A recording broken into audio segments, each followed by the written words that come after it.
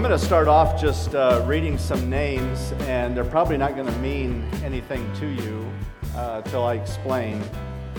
But I feel like it's important to read these names to you and just listen to them. Malad, Abanud, Maged, Yusef. These are not Americans. Carilius, Bishoy, Samuel, Malek, Tawadros, Gergus, Mina, Haney, Bishop, Samuel, Asat, Lucas, Gaber, Assam, Malek, Sama, and an unnamed worker. I share those names with you because those names are 21 of our brothers and sisters in Christ who were martyred 4 years ago this month for their faith in God and for being considered to be people of the cross. February 15, 2019 marks the 4th anniversary of the murder of the 21 Coptic Christians who were systematically in orange jumpsuits marched out in front of a seacoast, which they believe the video was altered, and put on their knees, and they were beheaded. April 19th, 2 months later, 2015, ISIL, which is the Islamic State in Iraq and the Levant, released another video in which they murdered about 30 Ethiopian Christians.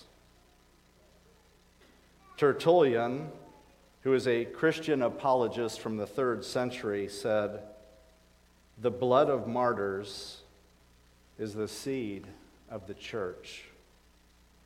In other words, martyrdom actually is the springboard that God uses to grow his church.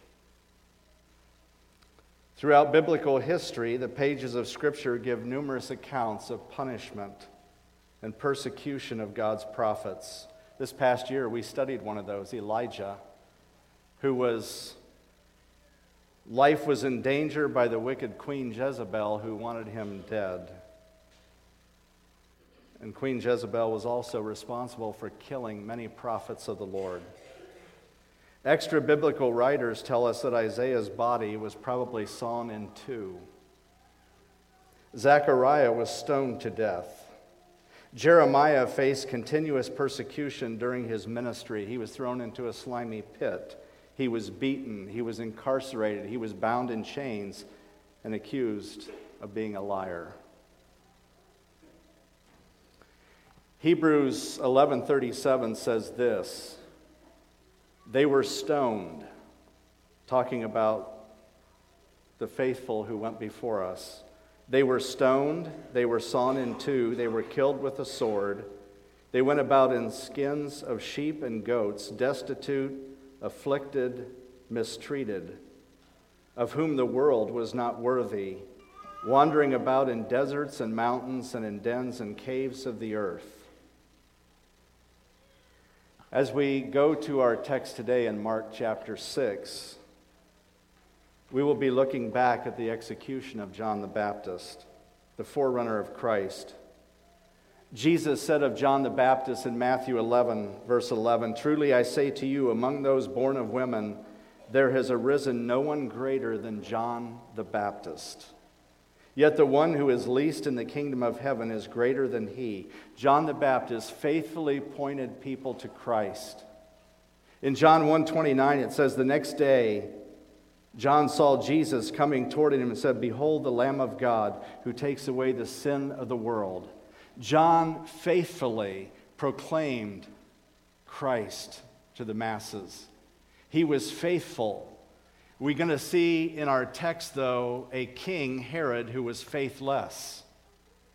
We saw a man who had incredible courage in confronting the king with his sin. We see a king who is full of cowardness in repenting of his sin.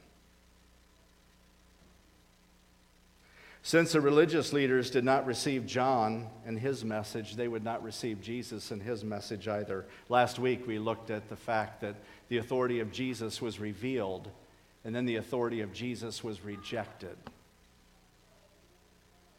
In Matthew 3, John the Baptist is preaching in the wilderness.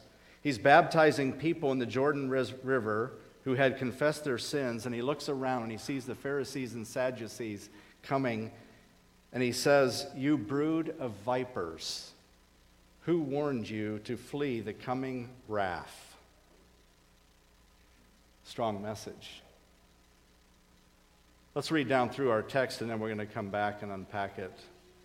Mark chapter 6, beginning in verse 14. King Herod heard about this, and it talks earlier about the disciples casting out demons and anointing people that were sick, and of course the preaching of Jesus. King Herod heard about this, for Jesus' name had become well known. Some were saying John the Baptist has been raised from the dead, and that is why miraculous powers are at work in him. Others said he is Elijah, and still others claimed he is a prophet, like one of the prophets of long ago. But when Herod heard this, he said, "John, the man I beheaded, has been raised from the dead." For Herod had given orders to have John arrested and had him bound and put in prison. He did this because of Herodias, his brother Philip's wife, whom he had married. For John had been saying to Herod, "It is not lawful for you to have your brother's wife." So Herodias nursed a grudge against John and wanted to kill him. But she was not able to, because Herod feared John and protected him, knowing him to be a righteous and holy man. When Herod heard John, he was greatly puzzled, yet he liked to listen to him. Finally, the opportune time came. On his birthday, Herod gave a banquet for his high officials and military commanders and the leading men of Galilee. When the daughter of Herodias came in and danced, she pleased Herod and his dinner guests. The king said to the girl, "Ask me for anything you want, and I'll give it to you." And he promised her with an oath, "Whatever you ask, I will give you up to half my kingdom." She went out and said to her mother, "What shall I ask for?" "The head of John the Baptist," she answered. At once the girl hurried in to the king with a request. "I want you to give me right now the head of John the Baptist on a platter." The king was greatly distressed, but because of his oath and his dinner guests, he did not want to refuse her. So he immediately sent an executioner with orders to bring John's head. The man went, beheaded John in the prison, and brought back his head on a platter. He presented it to the girl, and she gave it to her mother. On hearing of this, John's disciples came and took his body and laid it in a tomb. The king Herod who ruled in this region is Herod Antipas. His father was Herod the Great, who ruled Israel under Rome for 36 years. He did not have much interest in Judaism unless it could benefit him politically. The Jewish people despised his rulership because of his oppressive power, along with his rampant immorality and brutality. Herod the Great was also the one responsible for killing all the babies because he was hoping to kill Jesus as a baby. That was Herod the Great. That was Herod Antipas's father. He further, Herod the Great, ordered the execution of the Sanhedrin when they ruled against him, and he murdered 2 of his own sons. I share that with you to see the kind of legacy that is going into Herod Antipas. This was his father.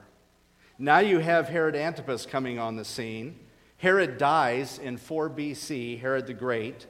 They divide up his territory among several of his sons, one of whom is Herod Antipas. This territory is Galilee and Perea, and he holds this seat of power for 42 years. Although Herod Antipas never achieves the power and influence his father had, he did follow, however, in the footsteps of his father's immorality and barbarism. They exercised their power and military might to keep the people under control and maintain their authority. And so as we look at King Herod Antipas as one of the main characters in this account, we're going to look at this passage from his vantage point through three focal points. The first being Herod's captivation, the second, Herod's conflict, and the third, Herod's commitment. The first focal point we see is Herod's captivation. Look in verse 14 and 15. King Herod heard about this, for Jesus' name had become well known. Some were saying John the Baptist had been raised from the dead, and that is why miraculous powers are at work in him. Others said he's Elijah, and others still claimed he's a prophet, like one of those long ago. But Herod, when he heard this, he said, John, the man I beheaded, has been raised from the dead. He is captivated by this news because he is actually concerned that Jesus is John the Baptist resurrected. And thinking of what Herod had done to John the Baptist, I think he is a little nervous in his captivation of this story and his interest in hearing about Jesus. But everywhere he goes, crowds have been swelled to hear this Jewish rabbi. And King Herod probably didn't even take much interest in Jesus until now, when everybody's talking about him. Jesus had sent out the disciples to preach repentance. We studied that last week. In chapter 6, verse 12, they went out and preached that people should repent. And we talked about the fact that they were called as heralds of the gospel. And as a herald of the gospel, they were to have a good voice. They were to have a good character. They were also to have the mind, adopt the mind of the one who commissioned them. And fourthly, they were to act with the authority of their master. They were faithful heralds of the gospel, the disciples, and so was John the Baptist as a herald of the gospel. They were also instructed to heal the sick and drive out demons. And so they're saying John the Baptist has been raised from the dead because we haven't seen anybody like him. Others are saying, well, no, it's Elijah.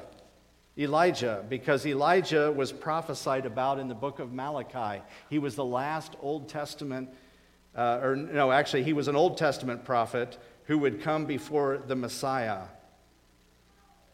In Luke chapter 9, verse 7 and 8, it says, Herod the Tetrarch heard about all that was happening, and he was perplexed, because it was said by some that John had been raised by the dead, by some that Elijah had appeared, and by others one of the prophets had been risen.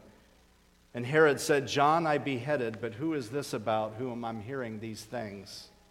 And he sought to see him. So Herod's captivation was influenced by his internal conflict. So the second focal point that we're going to look at here is in verses 16 through 20. Herod hears this, and he says, John, the man I beheaded, has been raised from the dead. For Herod himself was the one who gave orders to have John arrested, bound him, put him in prison.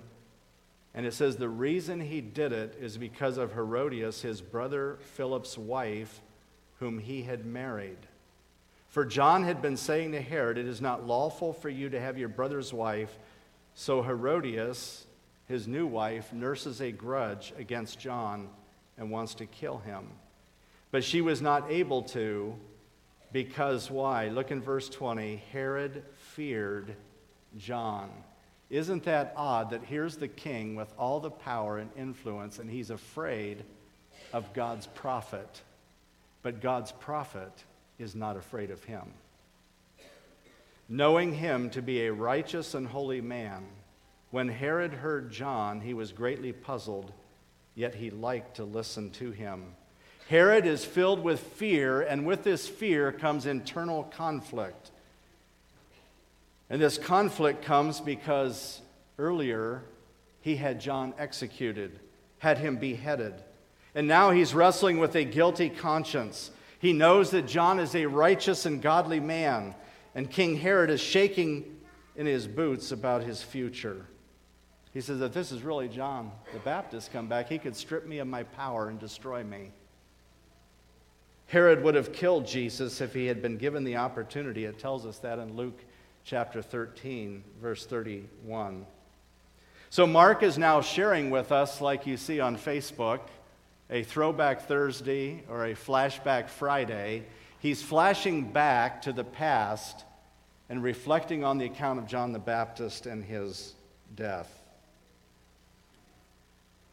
However, Herod was offended not because of what John had done to other people, but because of what John had done to him personally. He was deeply offended by John's message to him that confronted him in his sin. John's message to everyone was, whether he was speaking to the masses or he was speaking to one individual, was the message of repentance and for salvation, for people to turn from their sin and trust Christ. John could have easily turned a blind eye or watered down his message to make it more palatable for the king, but he wouldn't do it. And I'm afraid, concerned greatly in our culture of the quietness of the pulpit in the church today towards sin.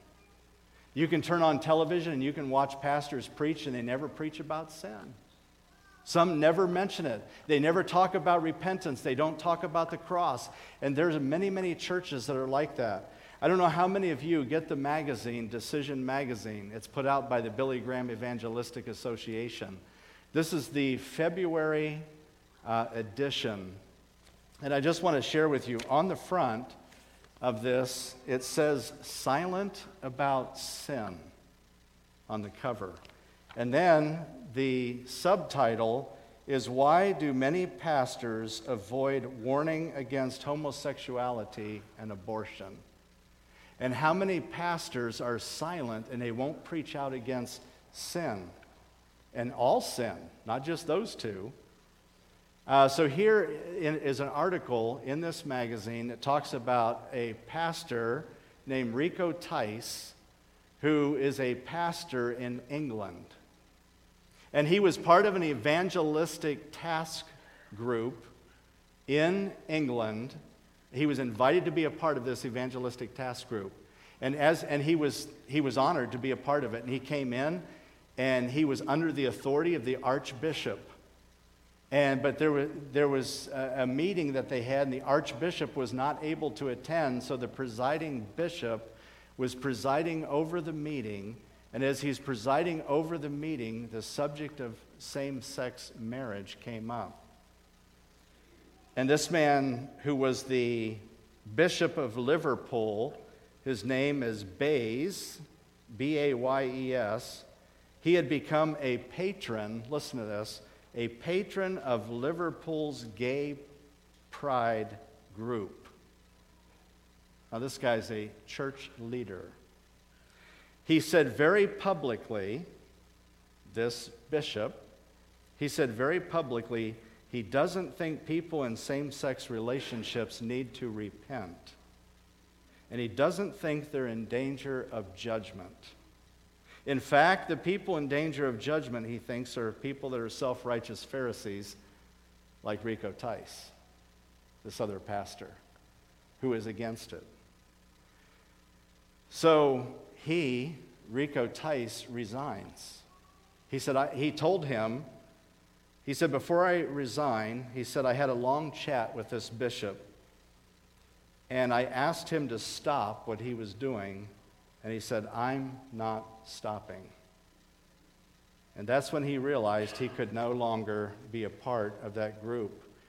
But if you go on and read the article, and I just want to mention a couple things, because this is where our culture is.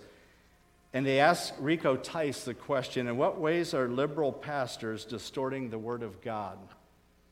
He said two areas where he believes that pastors are distorting the Word of God: wrath and repentance. Essentially, they say you can do as you please and think as you please. The real problem with sin is not just that it has messed up my life, but it makes God angry. See, we have removed this idea that God doesn't get angry towards sin, and we can just sweep it under the rug and not talk about it or address it, or think that we can embrace sin into our lives. And Herod, as he embraced sin into his life and wanted to sweep it under the rug, God's prophet spoke to him very directly and says, you need to repent of your sin of adultery and incest.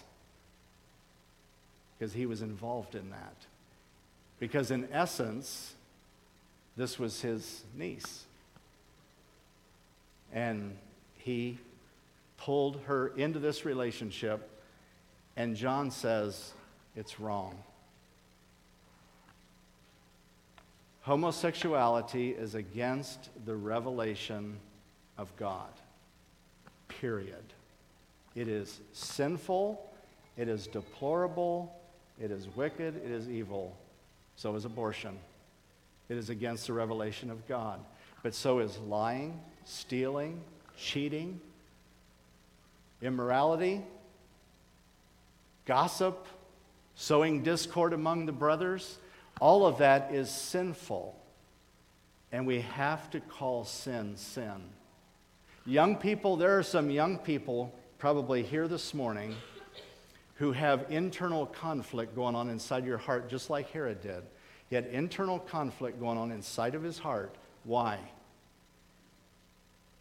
Because he was fearful of what he had done in doing something to God's man.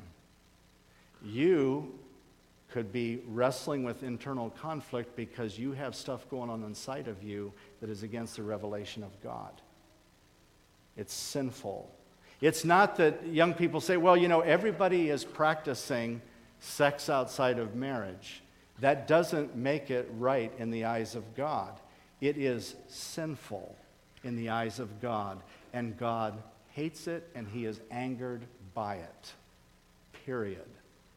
You look at pornography and think, well, it's not hurting anybody, it's just me, and that you are violating the law of God. That's what the scripture says. And why is the church becoming empty? He talks in here about why are all the liberal churches becoming empty in England. And here's what he says. What's happening in the Church of England is that they want to remain in favor with the culture. And if they want to remain in favor with the culture, they have got to let the culture do what it likes sexually. But I believe these liberal pastors do not actually care for their people because they are not calling them to repent from sin.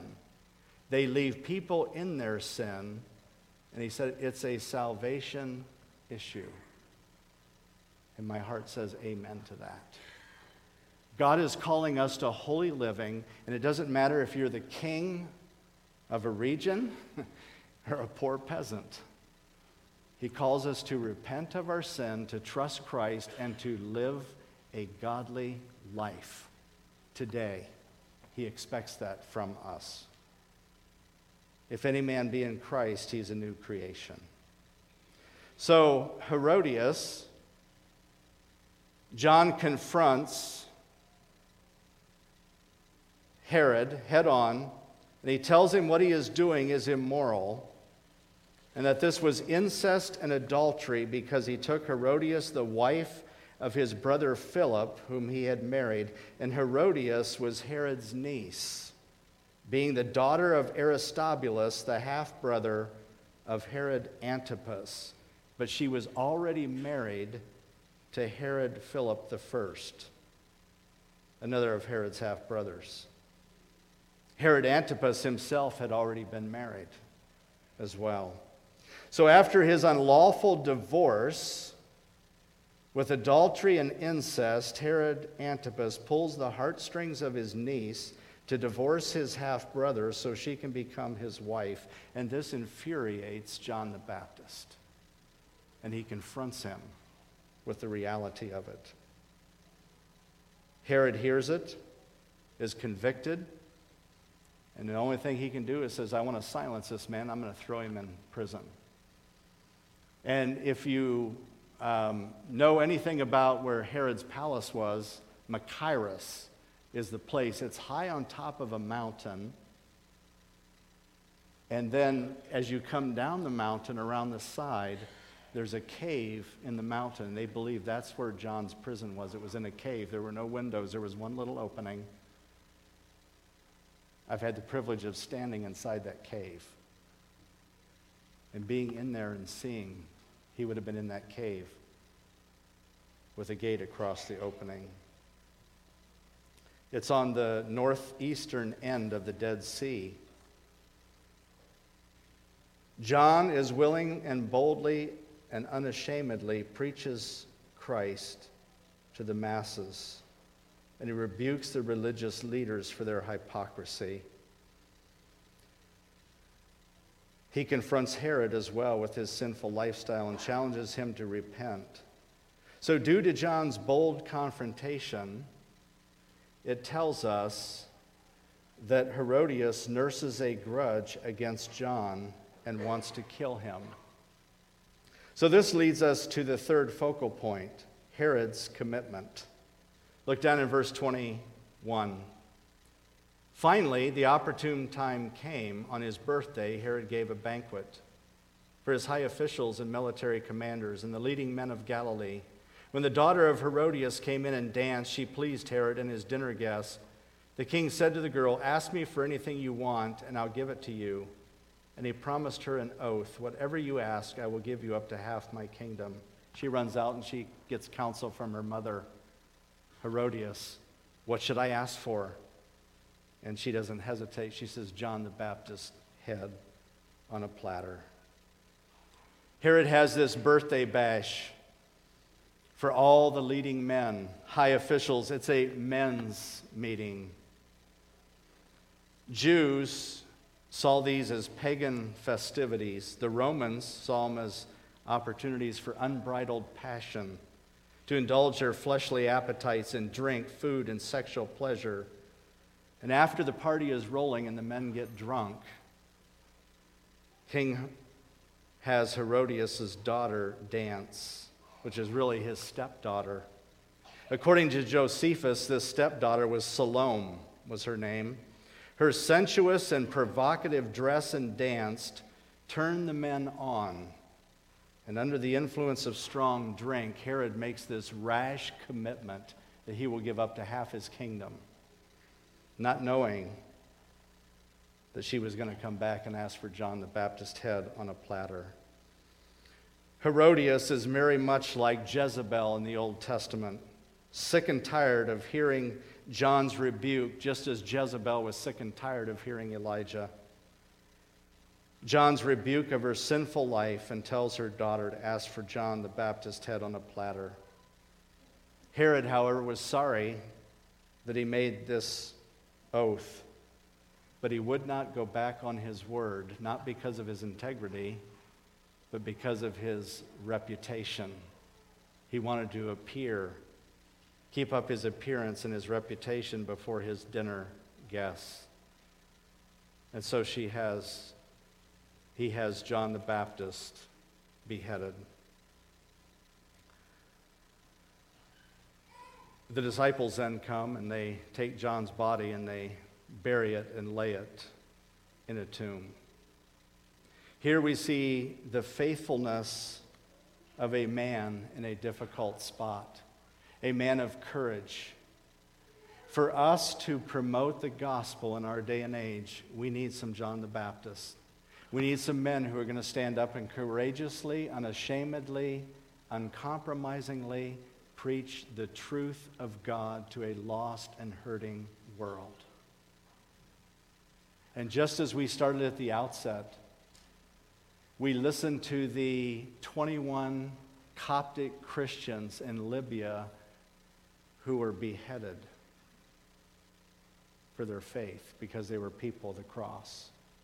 We think in our culture that will never happen in America. Don't count on it. Unless the church rises up and becomes the church, if you watch what's happening in the news, the church becomes more and more marginalized. It is time for the church to stand up and be the church. It is time for people to come out of their sin and into righteousness and purity. Young people, if you're involved in immorality, you need to repent of your sin. Maybe you're not even a young person and you're still involved in that. You need to repent of your sin and trust Christ. You're involved in pornography. You need to repent of your sin and turn to Christ and get an accountability partner. You're involved in other sin. Turn from your sin and trust Christ. It's the only way the church is going to be effective in this culture. I don't know about you, but I want to count. I want my life to count for the cross. Let's bow our heads for a word of prayer. I know this is a sobering message today, but I believe it's a message as a wake-up call to the church. God has called the church to be the church. God called John the Baptist to be the forerunner of Christ, to make Christ known, to make the gospel known. What is the priority of your life? What is it that takes you away from God and His Word and His church and His people? I think one of the problems in our culture today, among many, is affluence. We have too much. And all that stuff takes away our focus of what we should be about. Jesus said as a child, I must be about my Father's business. We have to be about the business of our Father, calling men and women and boys and girls to a saving knowledge of Jesus Christ. And I'm so thankful for the ministries that we have at Bethesda Church, for our Awana program that are teaching boys and girls the gospel and teaching them about sin. I'm thankful for the Angie's Bible study on Wednesday night, reaching out to ladies. I'm thankful for our CR ministry and the people that God is bringing into CR that can find healing and hope and encouragement in Christ. And Christ alone. He is the answer. And I will tell you, every Thursday night, we open our meeting with 3 songs, and then we go right to God's Word, because we want them to know the truth. It's the only thing that will set people free. We believe that. Maybe you're here today and you have internal conflict going on like King Herod, because you've been confronted with the truth, but you aren't living in the truth. And you know it, and God knows it. What are you going to do about it? What is the Holy Spirit telling you to do? Is He knocking on the door of your heart, and are you going to respond? And turn from your sin and trust Christ.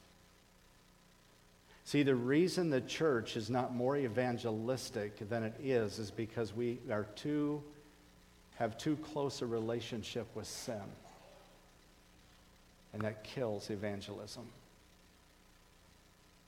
May God help us be willing to be the witness that Christ wants us to be. If you don't know Jesus Christ as your personal Savior, He's the only one that can take away your sin. You can't remove it yourself.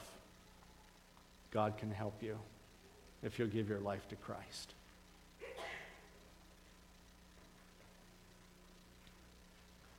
I just want to wait a quiet moment as you have your heart quiet before the Lord.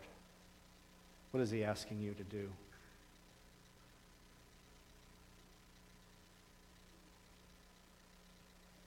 Would you be a John the Baptist?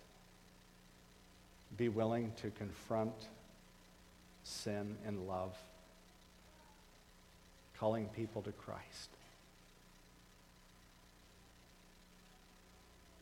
Maybe He's calling you this morning to come out of your sin and to trust Christ, to be your Savior and your Lord.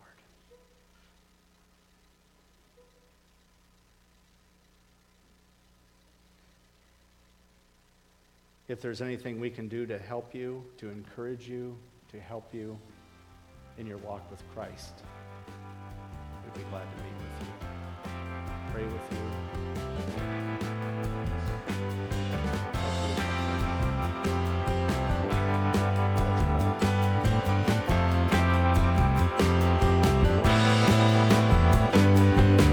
We hope you've enjoyed today's message. If you would like to know more about Bethesda Church, you can check us out on the web by going to our website, which is BethesdaMB.org. That's Bethesda, M as in Mary, B as in boy.org.